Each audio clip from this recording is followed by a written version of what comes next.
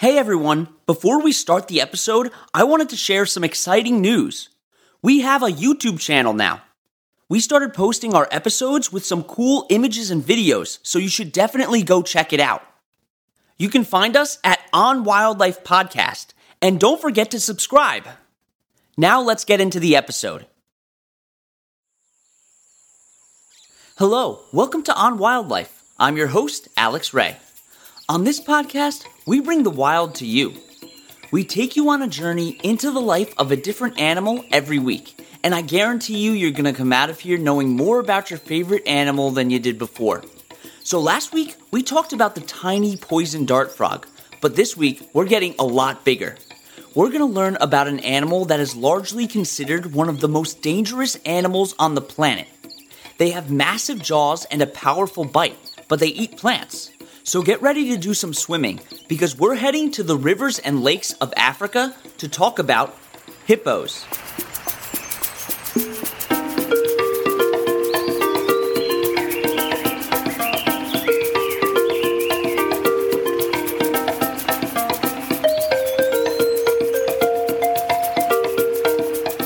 The scientific name for a hippo is Hippopotamus amphibius, and you may recognize that second part. Amphibious means partially in water and partially on land, and that's how hippos live their lives, mostly in fresh water, but they're able to go on land as well. And in ancient Greek, hippopotamus can be translated to river horse. Hippos are only found in eastern, central, and sub-Saharan Africa, and they like to live in rivers and swamps, but they need it to not be too shallow because they'll only live there if they can submerge their entire body in water. At one point, hippos could be found in the Nile River, but they've gone extinct in that area because of humans, which we'll talk about later. These are not small animals. They can weigh up to 4 tons and get to almost 12 feet long. That's the weight of about 80 60-inch flat-screen TVs. They can also live to be around 50 years old in the wild. About 16 hours a day, hippos are in the water, and this is because it can get pretty hot in Africa, and it's hard to cool down something as big as them. And because they're such large animals, the water also helps to keep pressure off of their joints. And when they're not in the water, they're usually sunbathing, but they don't sweat like we do. They secrete 2 really weird liquids called hipposudoric acid and norhipposudoric acid. A long time ago, people actually thought that hippos would sweat blood because these are oily red substances, but now we know that it's not sweat or blood. Norhipposudoric acid is basically a natural sunblock, and just the regular old hipposudoric acid actually helps to fight against bacterial infections. Because they spend most of their life in the water, they are great at swimming and holding their breath. They can hold their breath for about 6 minutes at a time. And hippos are extremely well adapted to being in the water. For instance, their eyes and nostrils are on the upper part of their heads instead of facing forwards like ours are. This helps them float in the water while also being able to keep their eyes and nose above the water so that they can see and breathe. They also have webbed feet, which helps them swim more easily, and their short legs are actually very helpful in propelling them through the water. So we know a little bit about their time in rivers and swamps, but how do they do on land? Well, they usually come out of the water at night when it's a lot cooler. And hippos are not as clumsy or cumbersome as they would seem. They can reach speeds of around 20 miles per hour on land, so it wouldn't be a good idea to try and outrun them. So what do these huge animals eat? Even though they have these massive, powerful jaws, they're herbivores. At night, when they come out of the water, they follow hippo paths where they feed on grasses near lakes. They can eat around 90 pounds of grass every night, which may seem like a lot to us, but it's actually not a huge amount considering how heavy they are. And they'll spend hours grazing for food, traveling up to 10 miles to look for it. Not only do they like to eat grass, but they also consume a lot of shoots and leaves as well. In order to get the food that they need to survive, they have extremely muscular lips, which they use to pull out large amounts of grass at one time. But their teeth aren't meant for chewing, which is why they only tear the plants that they eat in small pieces, making it easier for them to swallow. This method also prevents a loss of nutrients in the food. In some cases, when there isn't any grass to eat, They'll eat dead animals, but this isn't good for them because their stomachs are made for eating plants, not meat. Some scientists think that this behavior of eating dead animals could also be caused by certain diseases. So it's important to know that if a hippo ever attacks a human, it's not because they want to eat the human. They're extremely territorial, especially females that are raising their young, and we'll talk about that later on in the episode. Like I said before, hippos have extremely strong jaws, and they can open their mouths up to 150 degrees. Their bite force is about 12,600 kilopascals per bite, which is extremely strong. To compare between another African animal, lions have a bite force of about 4,500 kilopascals, which is about 1/3 of the power of the hippo. There's a video going around of a hippo eating a watermelon, and it crushes the watermelon with such ease you'd think it was a grape. So, as you can imagine, very few animals would try to take down a hippo. Only the top predators like lions and crocodiles would even attempt to eat a baby. But now it makes you realize why hippos are so protective over their young. And speaking of making babies, what is a hippo's mating ritual like? And do males compete with each other for mates? You're going to find out right after the break.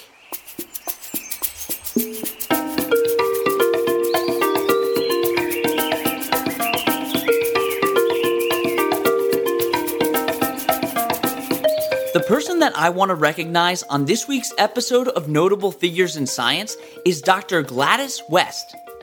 She was a mathematician known for her contributions in the mathematical modeling of the Earth and her work on the satellite geodesy models that contributed to the development of the GPS. In 1956, after gaining her master's and teaching in a segregated state, she was hired by the Naval Proving Ground, a weapons laboratory, to be a mathematician and was one of only 4 other black employees. During her career, she was involved in the award-winning Naval Ordnance Research Calculator designed to track the movements of Pluto's position in relation to Neptune. She was inducted into the United States Air Force Hall of Fame in 2018, and she's considered one of history's hidden figures, which refers to people often overlooked for their scientific contributions, often black women. If you want to learn more about Dr. West or this series in general, check out onwildlife.org.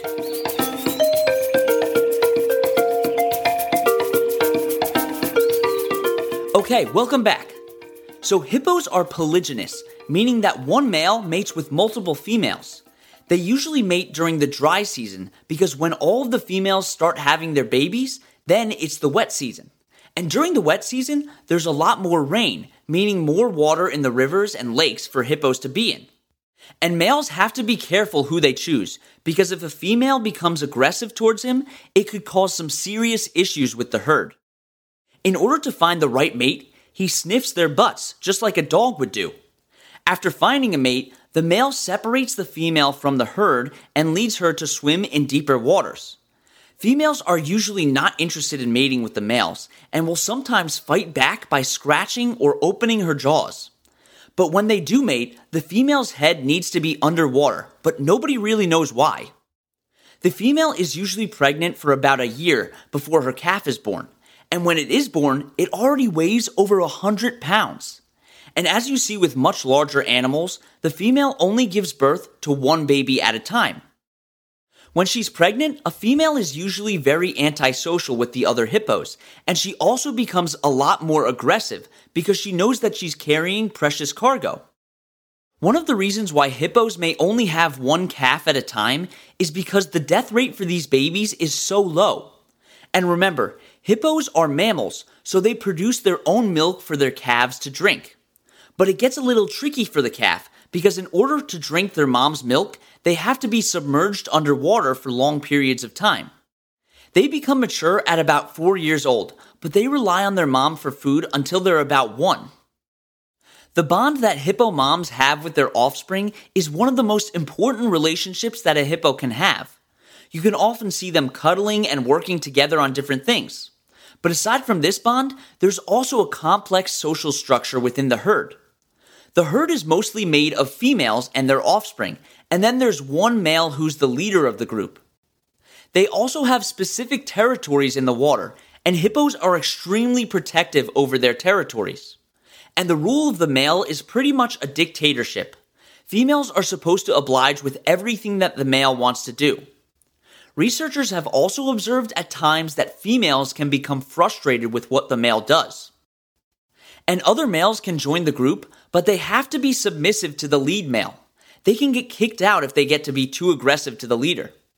And when the male babies grow to maturity, they leave the herd and make their own bachelor group.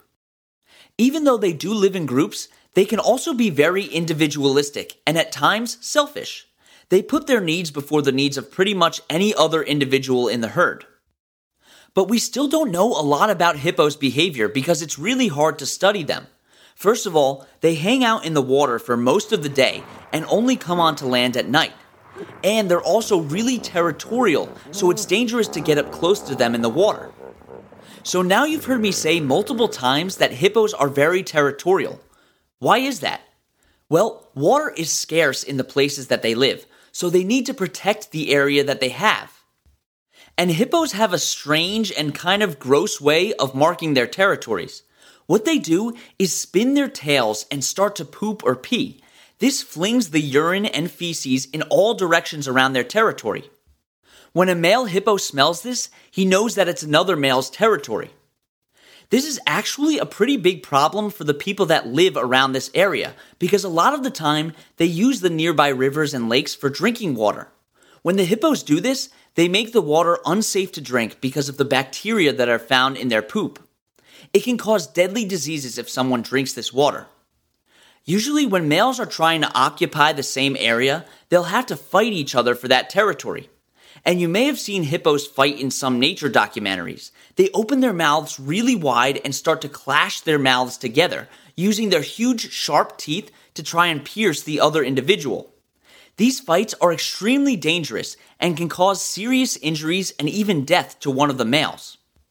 And it's tough for the males that have just matured because they have to find their own territory and may have to fight another male in order to get one.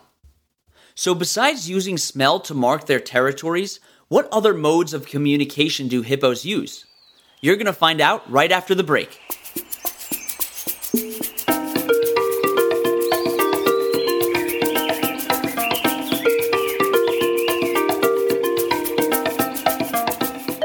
Let's see if you can answer today's trivia question. This is a non-science one. What continent was the world's richest man in history from?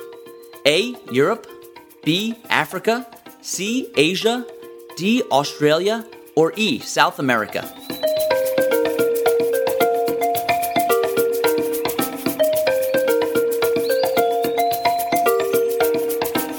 The answer is B. Africa. Mansa Musa, the emperor of the Mali Empire in Africa, had a net worth anywhere from 300 billion to 400 billion US dollars.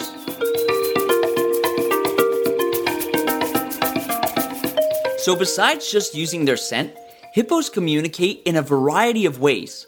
Usually it involves sound. They make different grunts and bellows. And just like we have different inflections in our voices that can mean different things, hippos can change the tone of their grunts to convey a variety of messages, although we haven't really figured out what it all means yet. One of the most interesting things about hippo communication is that their sounds can travel through the air and through the water. They can submerge their heads under the water and make a sound, and that sound will travel through the air as well as the water. Their sounds can travel for really long distances too. But what's really crazy is that scientists believe that hippos use echolocation, just like whales and dolphins do. How awesome is that? How are hippos important to the ecosystems that they live in? Well, one of the reasons that they're so important is because of how enormous they are. When they swim through the water, they actually create canals that allow water to run through them during the wet season. Oftentimes, there can be a huge amount of rainfall in short periods of time, but nowhere for the water to go. So the paths that these hippos create can help with that. This helps during the dry season too.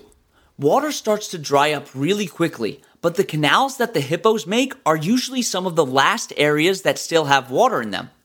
This makes sure that the fish populations don't die when most of the water dries up. Some parasites also rely on hippos for survival.